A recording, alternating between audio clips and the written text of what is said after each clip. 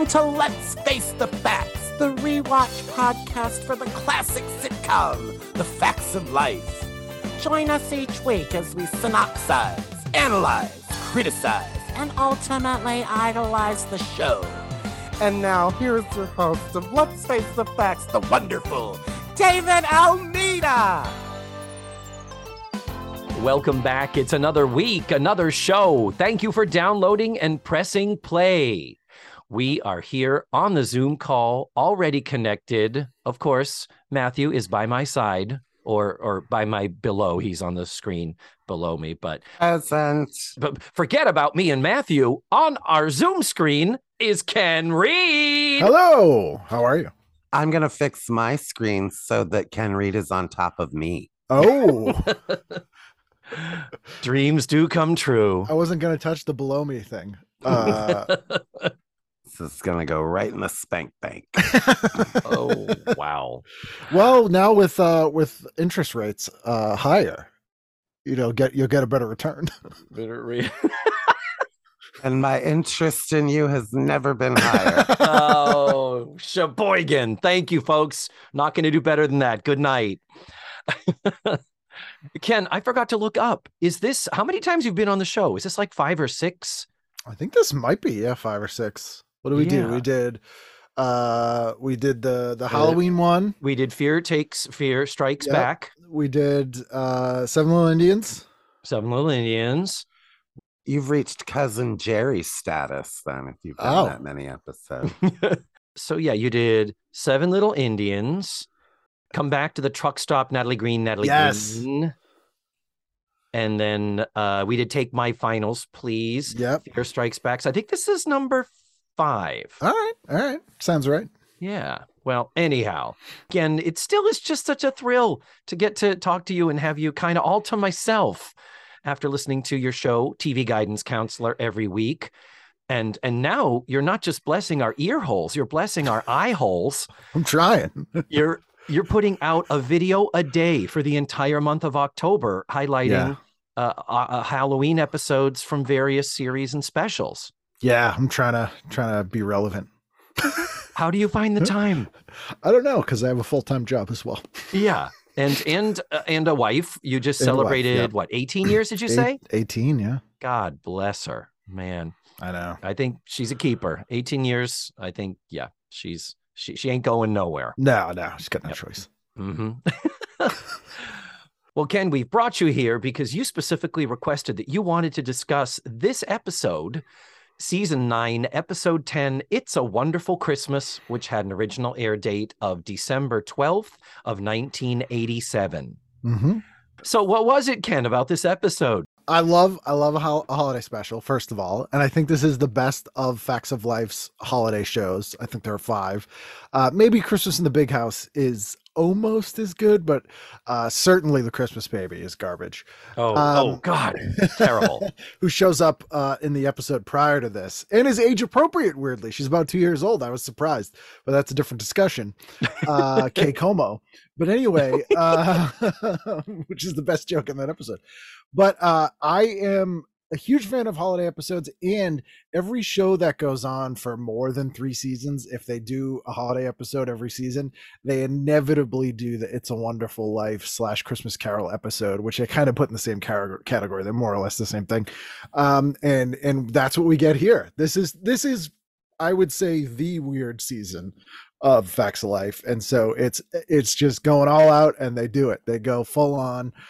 No ambiguity. Sometimes the It's a Wonderful Life one, it's ambiguous. They'll be like, is this homeless man actually Santa Claus? But this one, it's like there's no pretense. Nope.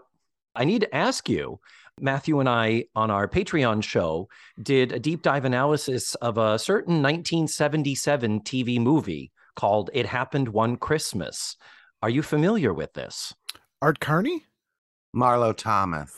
Oh, Marlo Thomas. I have seen the TV Guide ad, but never watched the movie because it looked so boring. Oh, it was. It was, but of the little glimmers of interestingness, the part of the angel was played by Cloris Leachman. Oh, okay. And it's her in full tilt chorus method. Like she's supposed to be a period, dressed like a Dickensian Christmas caroler.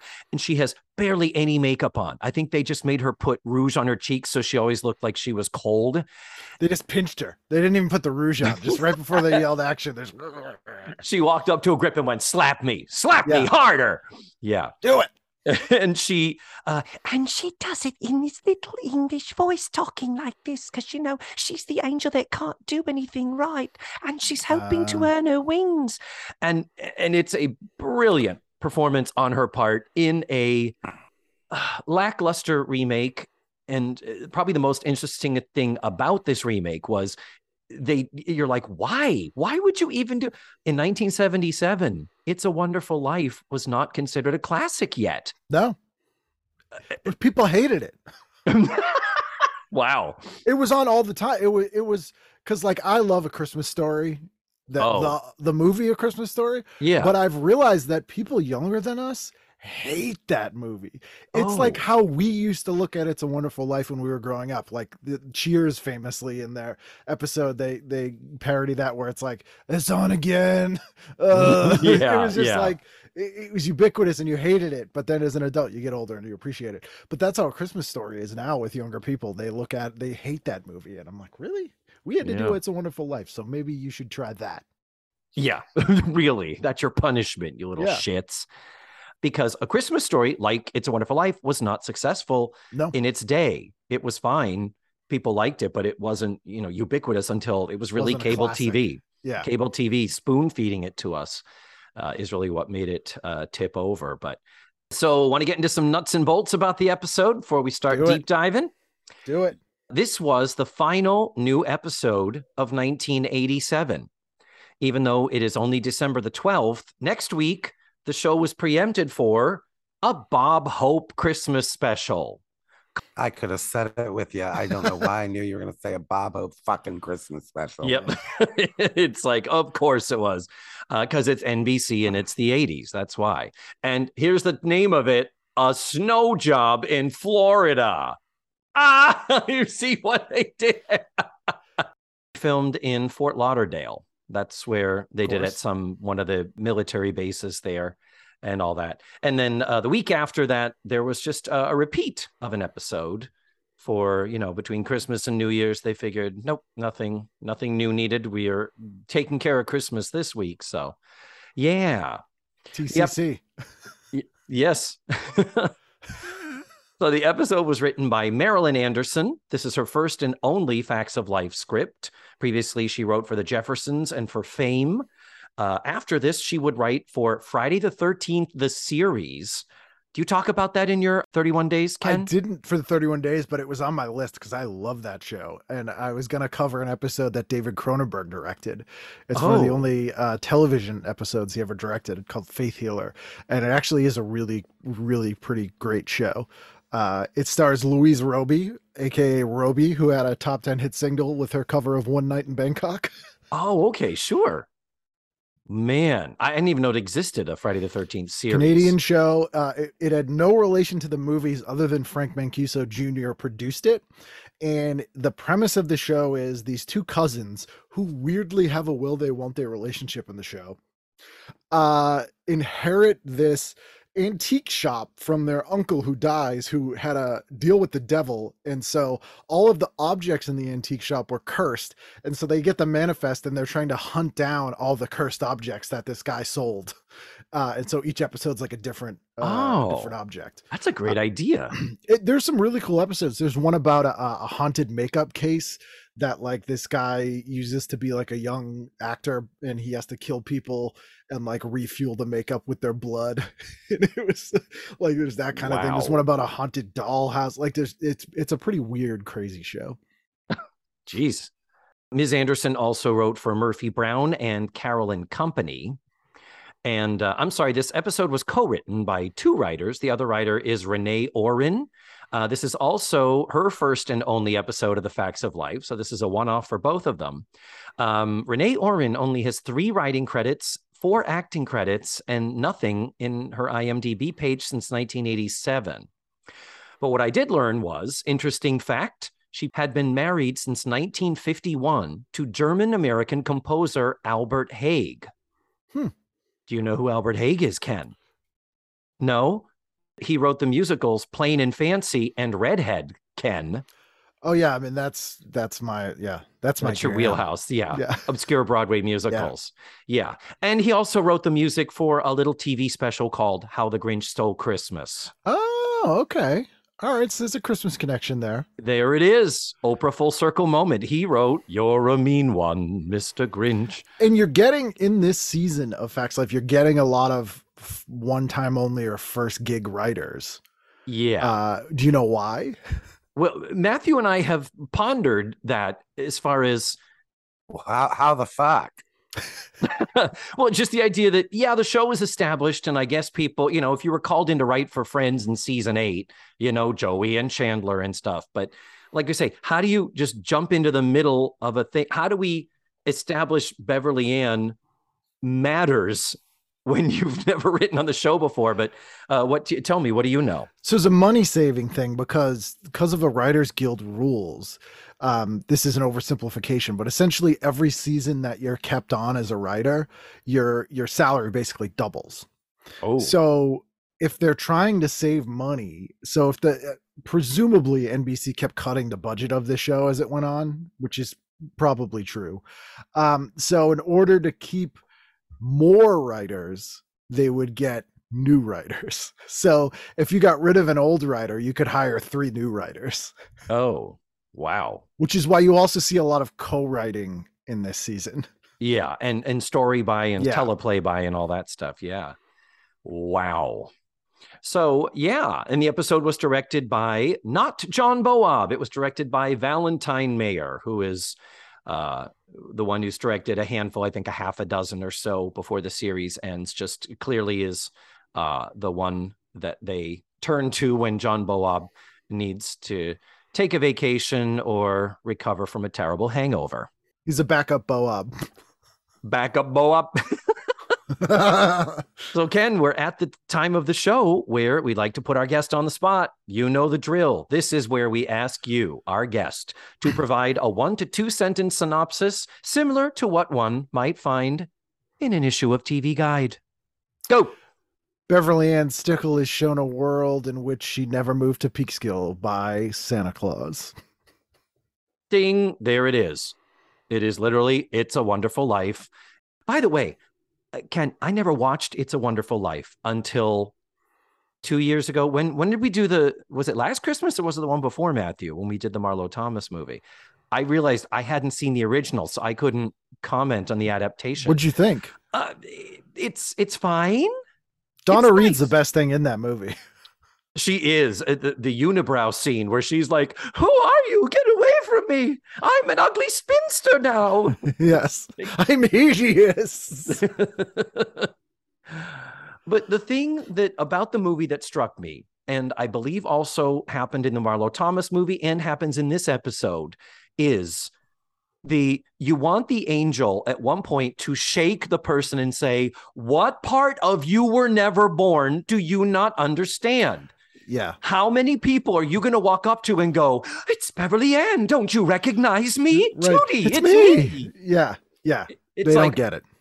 okay, you read the screenplay, you know the concept of this, it's just like, how many times in all of these movies, there's that whole thing of, "Oh, buddy, I ain't never laid eyes on you before. Who the hell are you?" Yeah. Or we're supposed to believe they live in a world where It's a Wonderful Life doesn't exist and wasn't on 700,000 times every Christmas. It's true. So true. So that does happen here. So I believe you are a fan of Pippa.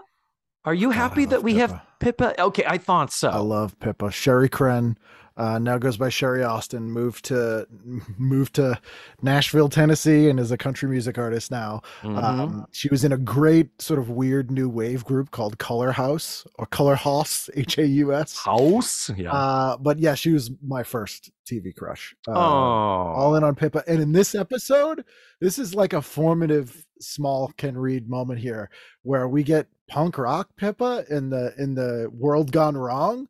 And I was like, oh yeah, that's it right there. That's what it is. That's Uh-huh. what I like. Do you have a spring sound effect, David? Boing. Boing. Let's make it clear. We don't hate Sherry Sherry Austin. Kren. We just can't figure out why Pippa. Why? Because in 1987, America became obsessed with Australia in Yeah, the wake of we- Crocodile Dundee. We get that. We get it. But it's just like this would have been something that if I were in the writer's room or the producer's room, they would have been like, we get an Australian girl. I would have been like, no. Is it Kylie Minogue? Then I don't no. I don't want to hear any other pitch. No. We Wait, have 5 women that we are writing for. And 'Cause- Andy. We're 'Cause good. The network said we need to get the show back being about teenage girls, so we need a girl who goes to Eastland. But Yeah. okay. And not to beat this dead horse, but they were seeing that the Golden Girls was popular, 227 was popular, all with a middle-aged to older cast. Why weren't they like, we've got a young women's show now? Why were they like, no, we need to make this about kids? Because they kept seeing the ratings go down which was not correlation, or causation or correlation, but they were like, the girl's getting older, the ratings are going down. That must be the reason. Yeah. And the ratings were actually not going down by much when you go from season 7 to season 8, because season 7, they were in the 8:30 block before Golden Girls. So it was like people who tuned in early, Facts of Life was getting those numbers. Well, then in season 8, they swapped Facts of Life and 227. 227 shot up into the top 20. Facts of Life still stayed in the 20s or something, but it's like, oh, Facts of Life did not plummet. It just went down a little bit. And now is the 8 o'clock time slot anchor. You'd think the analysis would be whatever they're doing it right, because they're holding their audience and they're keeping this Saturday block secure. But of course, it's just like, nope, we need another girl. Already have the costumes and they're paid for. Yeah. Yep. I echo what Matthew says. We're very impressed with Sherry Austin as a performer and her later work. She's very cute, great and singer. likable. Yeah, and she's funny and does a good job with with a character that is a caricature that is a plot device, basically. Crikey, mate, that's a real kerfuffle. It's like, Yeah. oh, shut up. Now But we she have to makes- spend 5 minutes asking, what's a kerfluffle? And explaining the fucking joke that we just wrote for you. Yeah. Yeah. That But she takes up does time. manage. I do have to give her credit. She does manage to use those terms, whether they're real Australian terms or not, in a way that feels natural. Like it doesn't seem like someone doing like a Cockney being like apples and pears, mate. Like she'll say it and you're like, oh yeah, that's a thing that girl says or whatever. Like it doesn't seem too She sells crazy. it. Absolutely. Yeah. She sells it right or wrong. And what we're gathering is it probably was about 50-50 with whether Yeah. they were real, it was really Bonzo's that. But then when she says, oh, clickety frickin' frack, it's like, no, Yeah. shut up. It's Rocco's Modern Life at that point. Yeah. And by the way, with her hair, which you can tell is naturally curly, and the flat iron had not been invented yet, she's looking a lot like Rosanna in this A little bit. episode She's got some crazy hair. with Yeah. her bell. They say the bell-shaped hair that was so popular in the 80s. Well, with that, and when some of the frizz and the curl comes in, I was like, oh, I'm a little nostalgic for some Gilda Radner here. I will say one thing in this episode specific to Pippa and Andy, who I think have a good chemistry together. They have a good comedic team chemistry. Agreed. They give them 3 very inappropriately sexual jokes in this episode. Yes, they do. Mhm. One of which is funny. I will say one of those jokes is legitimately funny of the 3. Well, let's go. Uh, Let's yeah. lay them out right now, because I'm Okay. always for calling the show out for sexualizing children. So one of them, they're like, let's go make a snowman. And then Pippa says, no, it's a snow woman. And then he goes, oh, I guess I don't need this carrot then. That's Oh, funny. Yeah. Oh, yeah. That is funny. Yes. That's That's funny right joke. there. And also feels like a joke Andy would make. right? Like that one didn't seem as weirdly sexualized. Yeah, well, he's the horniest 14-year-old we have He really ever is. seen in the He really is. history of television. David, maybe on TV, but David, I Yeah. swear to God, you may not be able to remember that long ago, but at 14, the wind blew and I got a boner. Yeah. He's He's a realistic 14-year-old. Yeah, it's weird to see it now that we're our age, but at 14, Christ, I was beaten off looking at Andy. Mhm.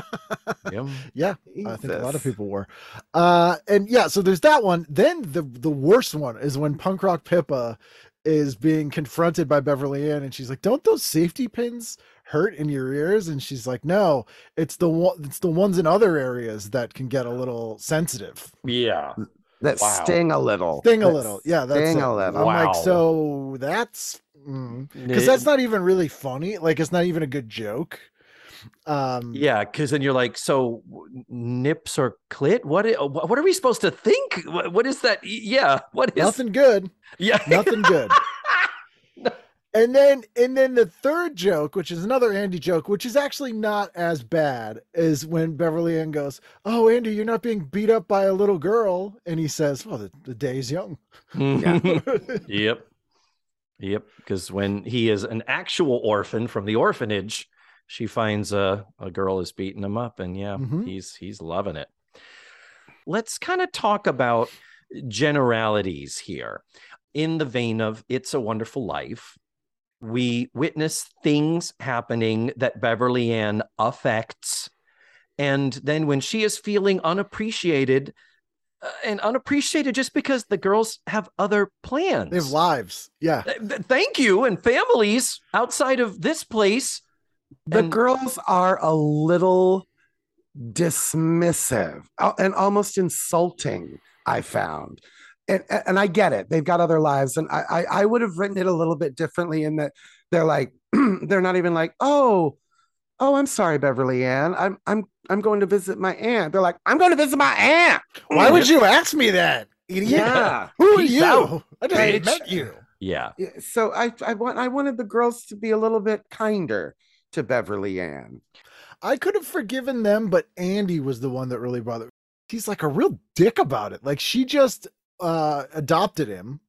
You Yeah. know, they're like a new family, and she's like, "Andy, we're gonna spend, I guess, what would be our second Christmas together." And he's like, "I told you I'm going skiing," basically. Yeah. Well, and he does at the end. He says it's our first Christmas together. Yeah, this is his first. She adopted him last season. It was season 8, episode 19, Boy About the House. So this would be their first Christmas together because it was after Christmas the previous Yeah, year. that was in February. Yeah, it was in February of 87. So Yeah. yeah, this is their first Christmas as mother and son. He was around the previous 2, but was with his other family. And he's like, "Screw you. I'm Yeah. going skiing." Screw you guys. Yeah. Uh-huh. That one's unforgivable. Like Natalie, all right, fine. She's Jewish. She's got other things going on. Yeah. You know, Tootie is getting engaged. She's meeting parents. Like, I get that one. Blair and Joe, they're a little bit more suspect in their Well, nose. just going to hang with my family is kind of the excuse that they give. And no one's like, "If you're gonna be here alone, why don't you come along?" My family wouldn't mind having you for dinner, Beverly Ann. But I don't think that, I feel like, isn't Andy the last holdout? I feel like all the girls are like, oh, well, we're going off to do our thing. We're doing this. With the assumption being, well, it's not like we're leaving you alone. It's like you're here with your son. And this is something in other Christmas episodes they all have done. It's kind of established in the other holiday episodes that the girls go away for the Mhm. holidays. Yeah.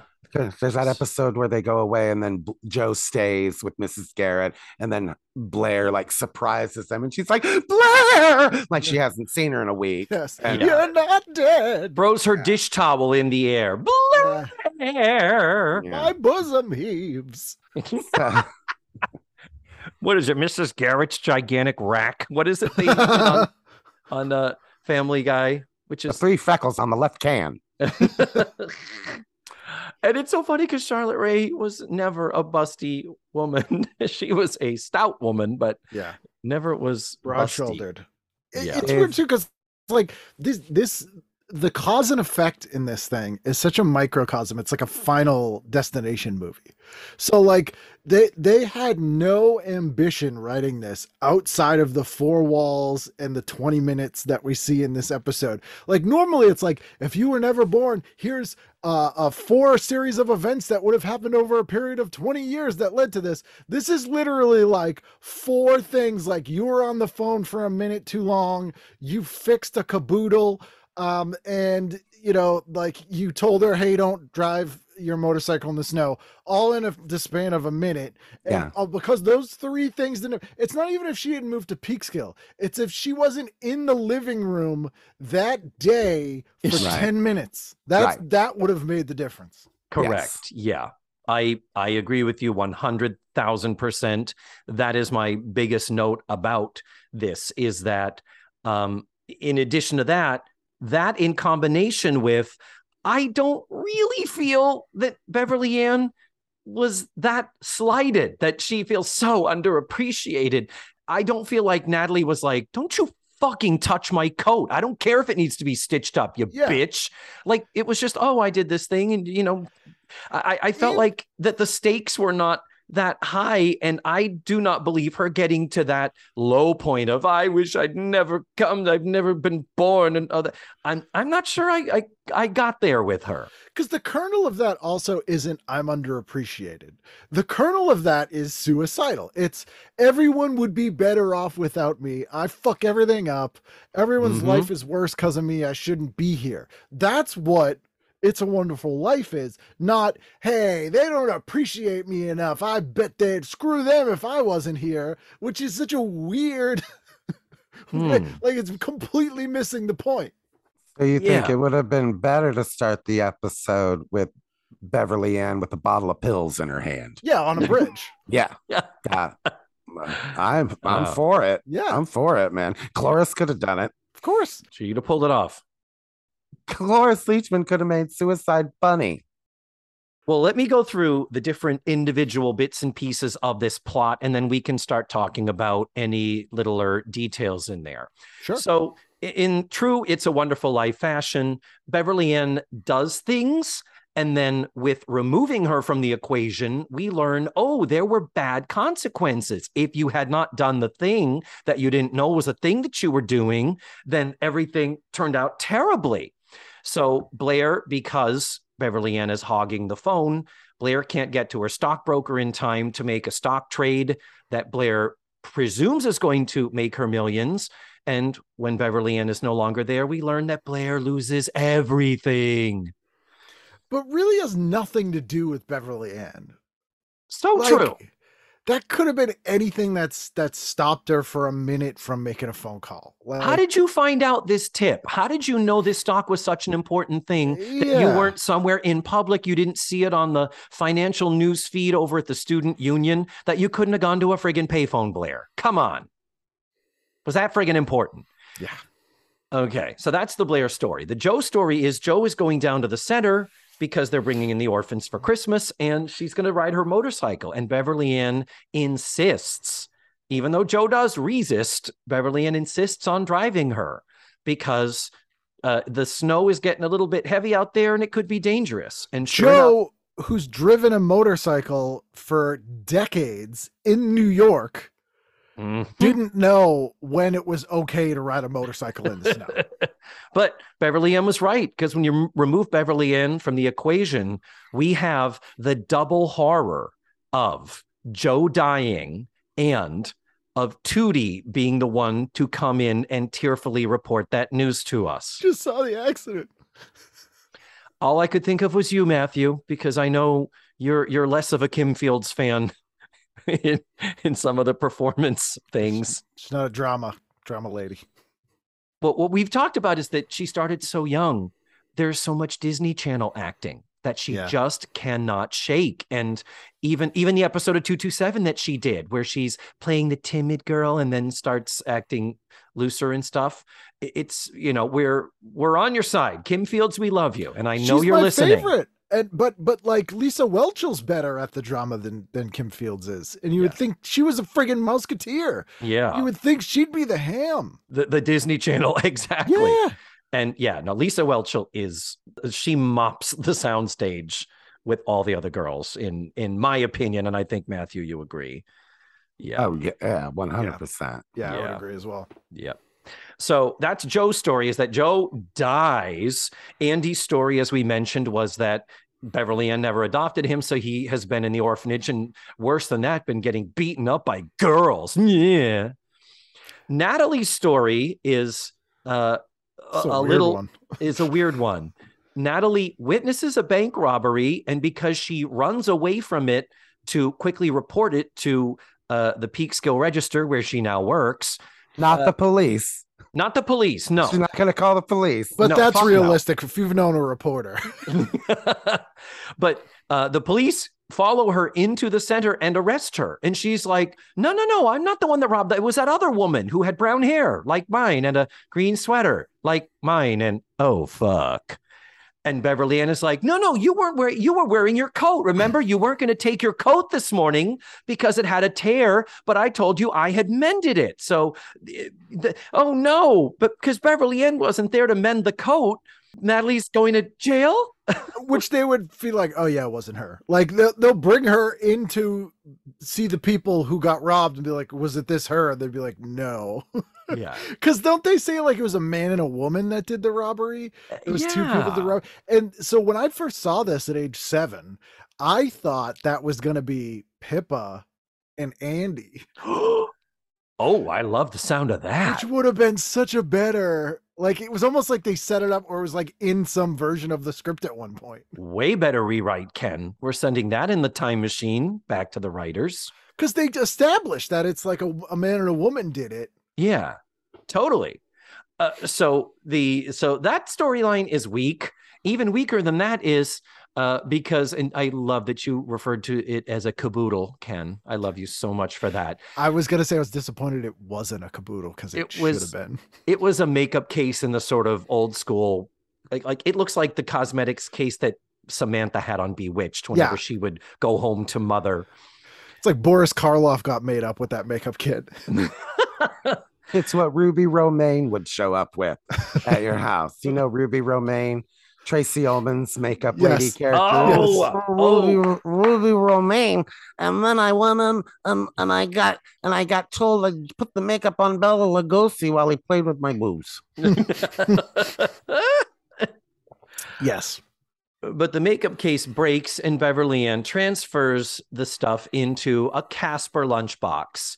And there she is in her fucking hat. I'll give it to her. She's going out. She's not just sitting around in a fucking hat. And I just wanted to punch her a little bit. Like, you get an attitude. She's giving you a fucking thing to put your makeup in. She helped. Yeah, it's like, I don't want a thing. I want my broken case that doesn't work. And you're pissed because it's a Casper the Friendly Ghost lunchbox? How funny is that? To walk in to your theater friends and be like, y'all, look what my makeup is in. My Casper. Yeah. Theater kids are going to be like, Casper, where's your old man 1940s makeup case? Yeah. Where's your doctor making a house call bag? And you're going to meet his parents. And what are they going to be like? Well, we can't have our son marrying her. She carries a Casper the Friendly Ghost lunchbox. What the fuck? Maybe if it was Hot Stuff or even Little Lulu. But right? Yeah. Herman and Catnip are on the thermos. I'm embarrassed. Nah. Doesn't make sense. I would have given her something else, like my costume doesn't fit, and Beverly Ann is gonna sew it, and and I fell down on stage because the dress was too long, or like they called, like the parents called and said it was gonna be earlier, like an hour earlier or something, and Beverly Ann was there to take the call and was like, oh, they're gonna meet you an hour earlier, but then like because she's not there, Tootie's an hour late, and their parents think she sucks, and like something way easier than that. Because what we get is that because Beverly Ann wasn't there to transfer her makeup kit into this lunchbox, the makeup kit fell while Tootie was meeting Jeff's parents for the first time at the theater. And it broke up their goddamn engagement. Yeah, Like, because shit she spilled happens. nail polish on Jeff's mother's new suede shoes. Then Jeff's mother's a bitch. Like, I Yeah. know, fuck what a her. crazy woman. Like, Red flag, Tootie. Congratulations. You dodged a goddamn bullet from this family. Oh, yeah. Because isn't this What- there's an episode coming up, I think, With the grandmother, with a with necklace. the grandmother where she loses the necklace, and it's like, geez. Oh, and Pippa loses the crackers. necklace, and Tootie has to do it. Yeah, and the only other tendril of a narrative is that at the beginning, Pippa says, "Do you think I'd look good dressed like this punk look that I see in this magazine?" And it's a perfect Australian accent. Ken. I thought I was looking at Sherry Crenn right there. Yeah, if I am a close my eye. professional. Yeah. It Mhm. makes me want to walk into the ocean. It was that accent was Bonza. But she just references, how do you think I'd look with this punk look? And Beverly Ann kind of does I don't think it would work on you or anyone in this planet or galaxy or some I'm 61 years old and punk dressing is weird to me. In 1987, 10 years after, really, it's become a mainstream thing. I know. Yeah, at this point, it's so mainstream. It's like, yeah, it's just literally everything she was wearing you could buy at Spencer's. They were obsessed with trying to make Pippa punk, though. It happens in like 3 episodes this Mhm. season. Because they thought that's what the kids were into.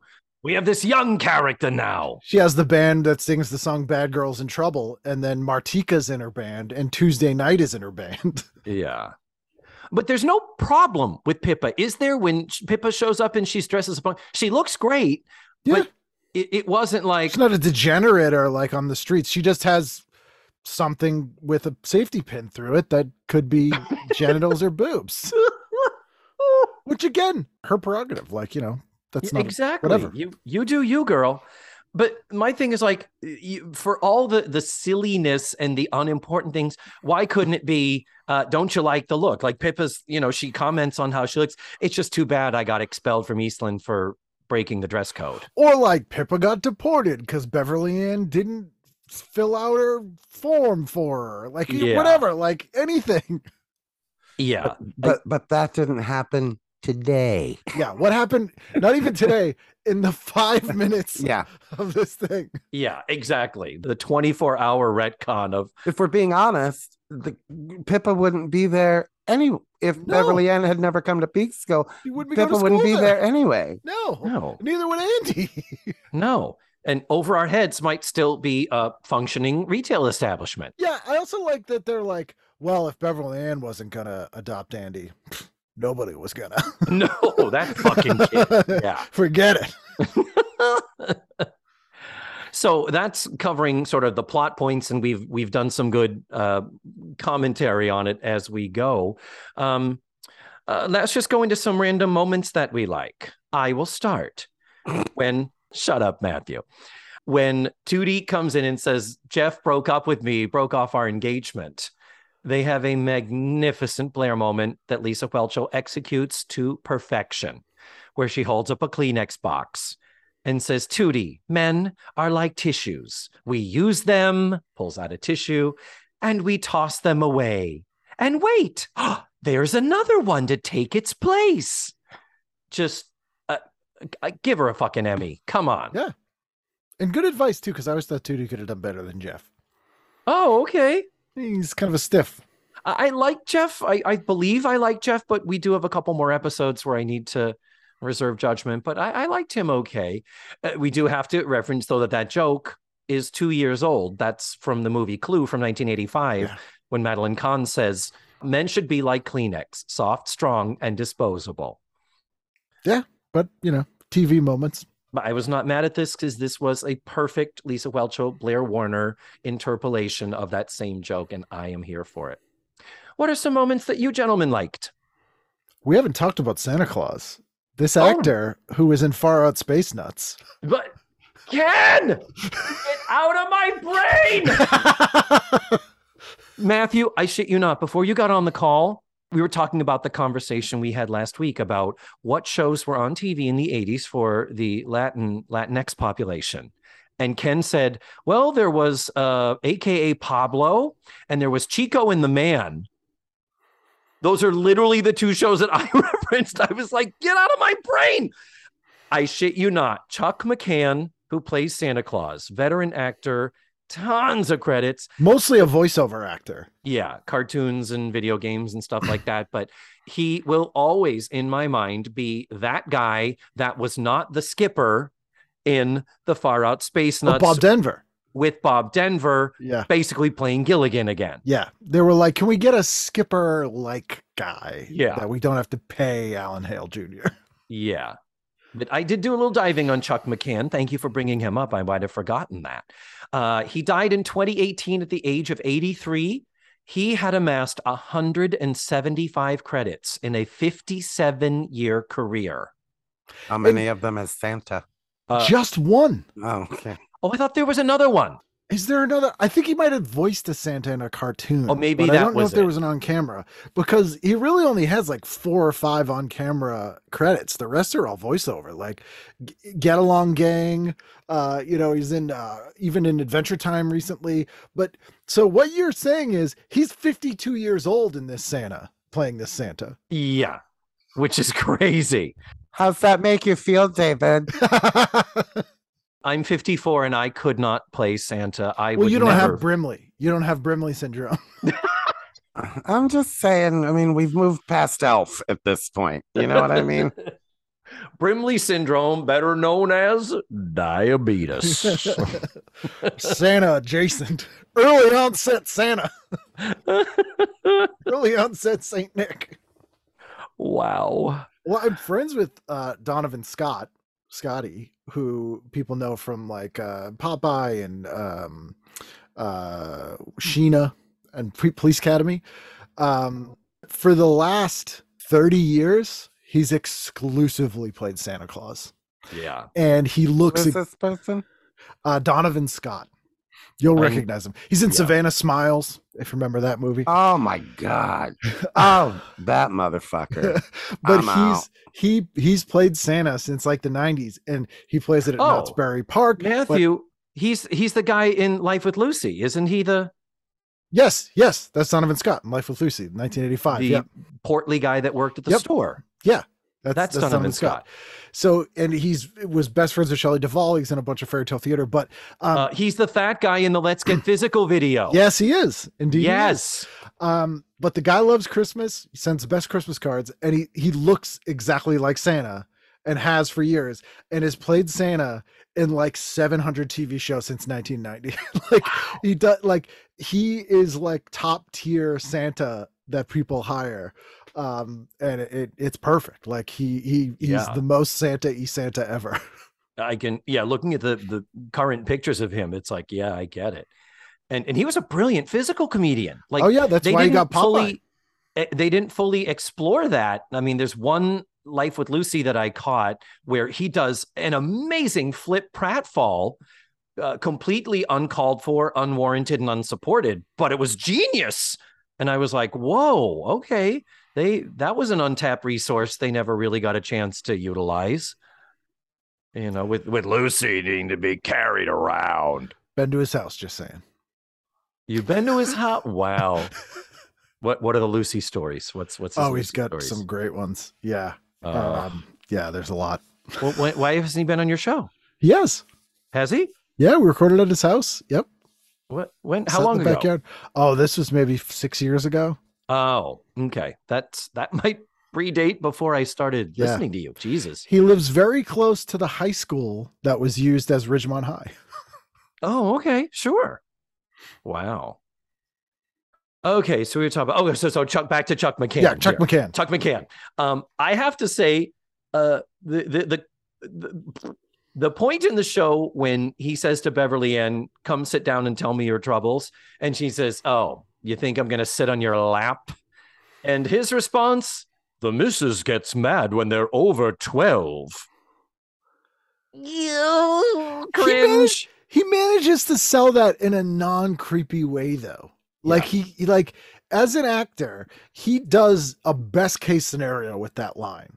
I would agree, but it's still a cringe line, no matter how you slice it. It is.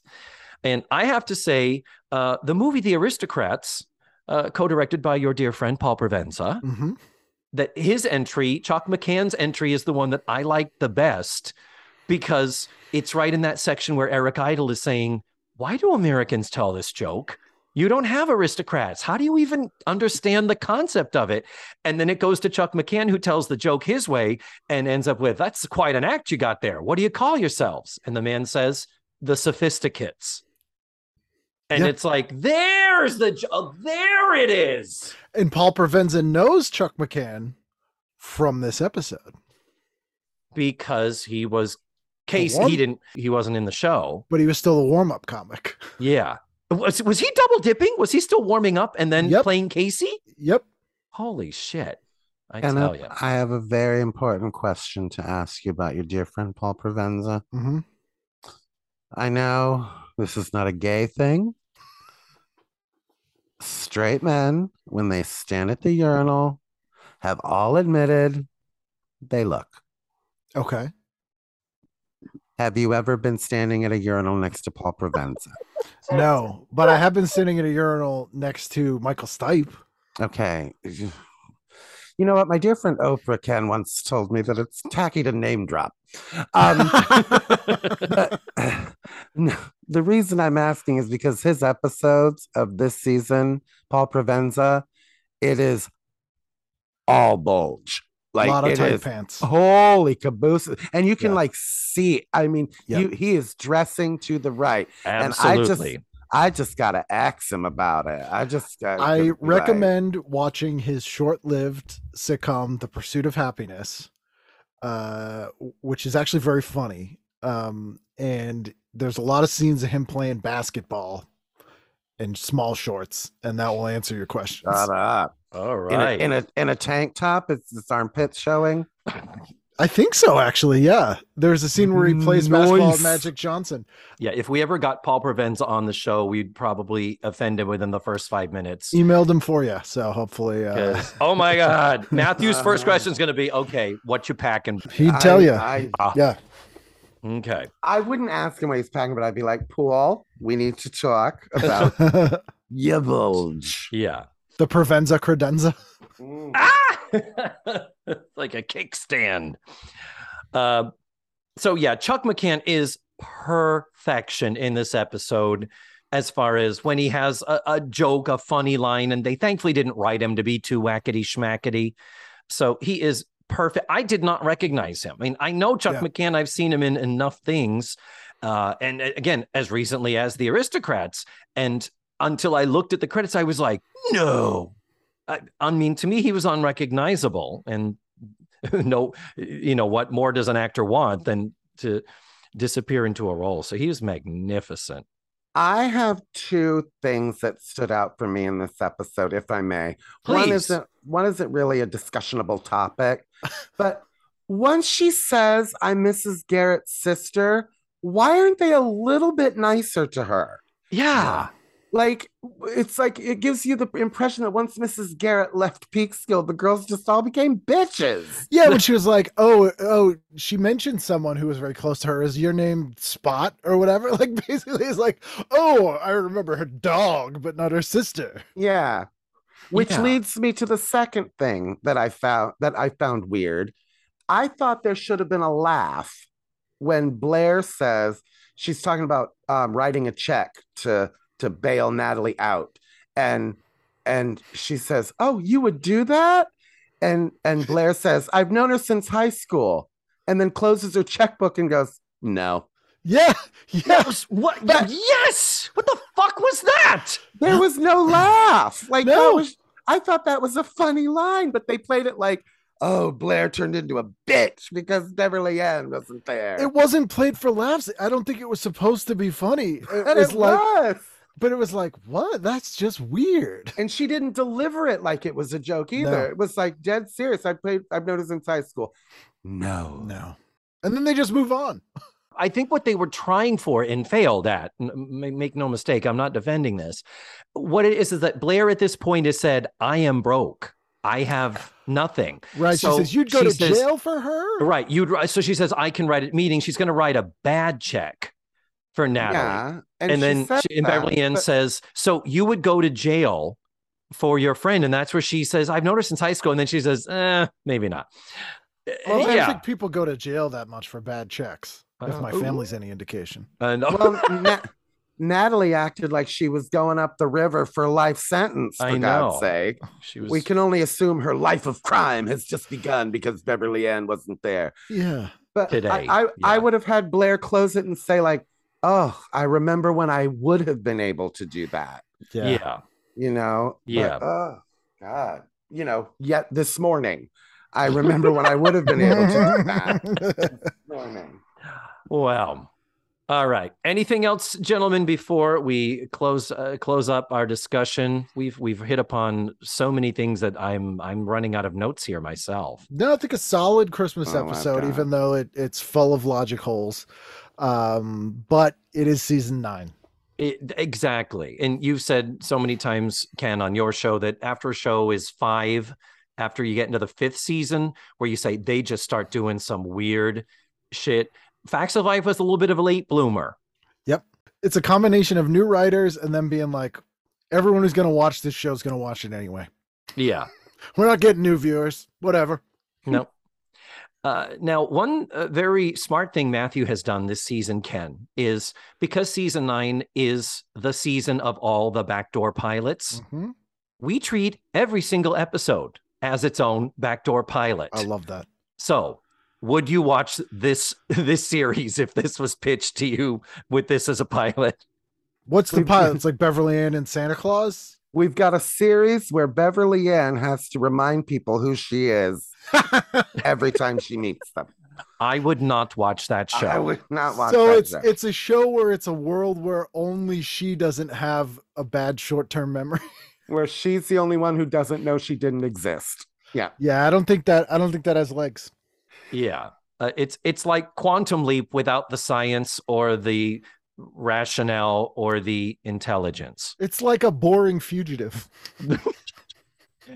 Because she's just there walking around. But I'm going, wanted for murder. Yeah, don't you know who I am? It's No. like the anti-fugitive. It's like, would you go away or disappear, please? Yeah.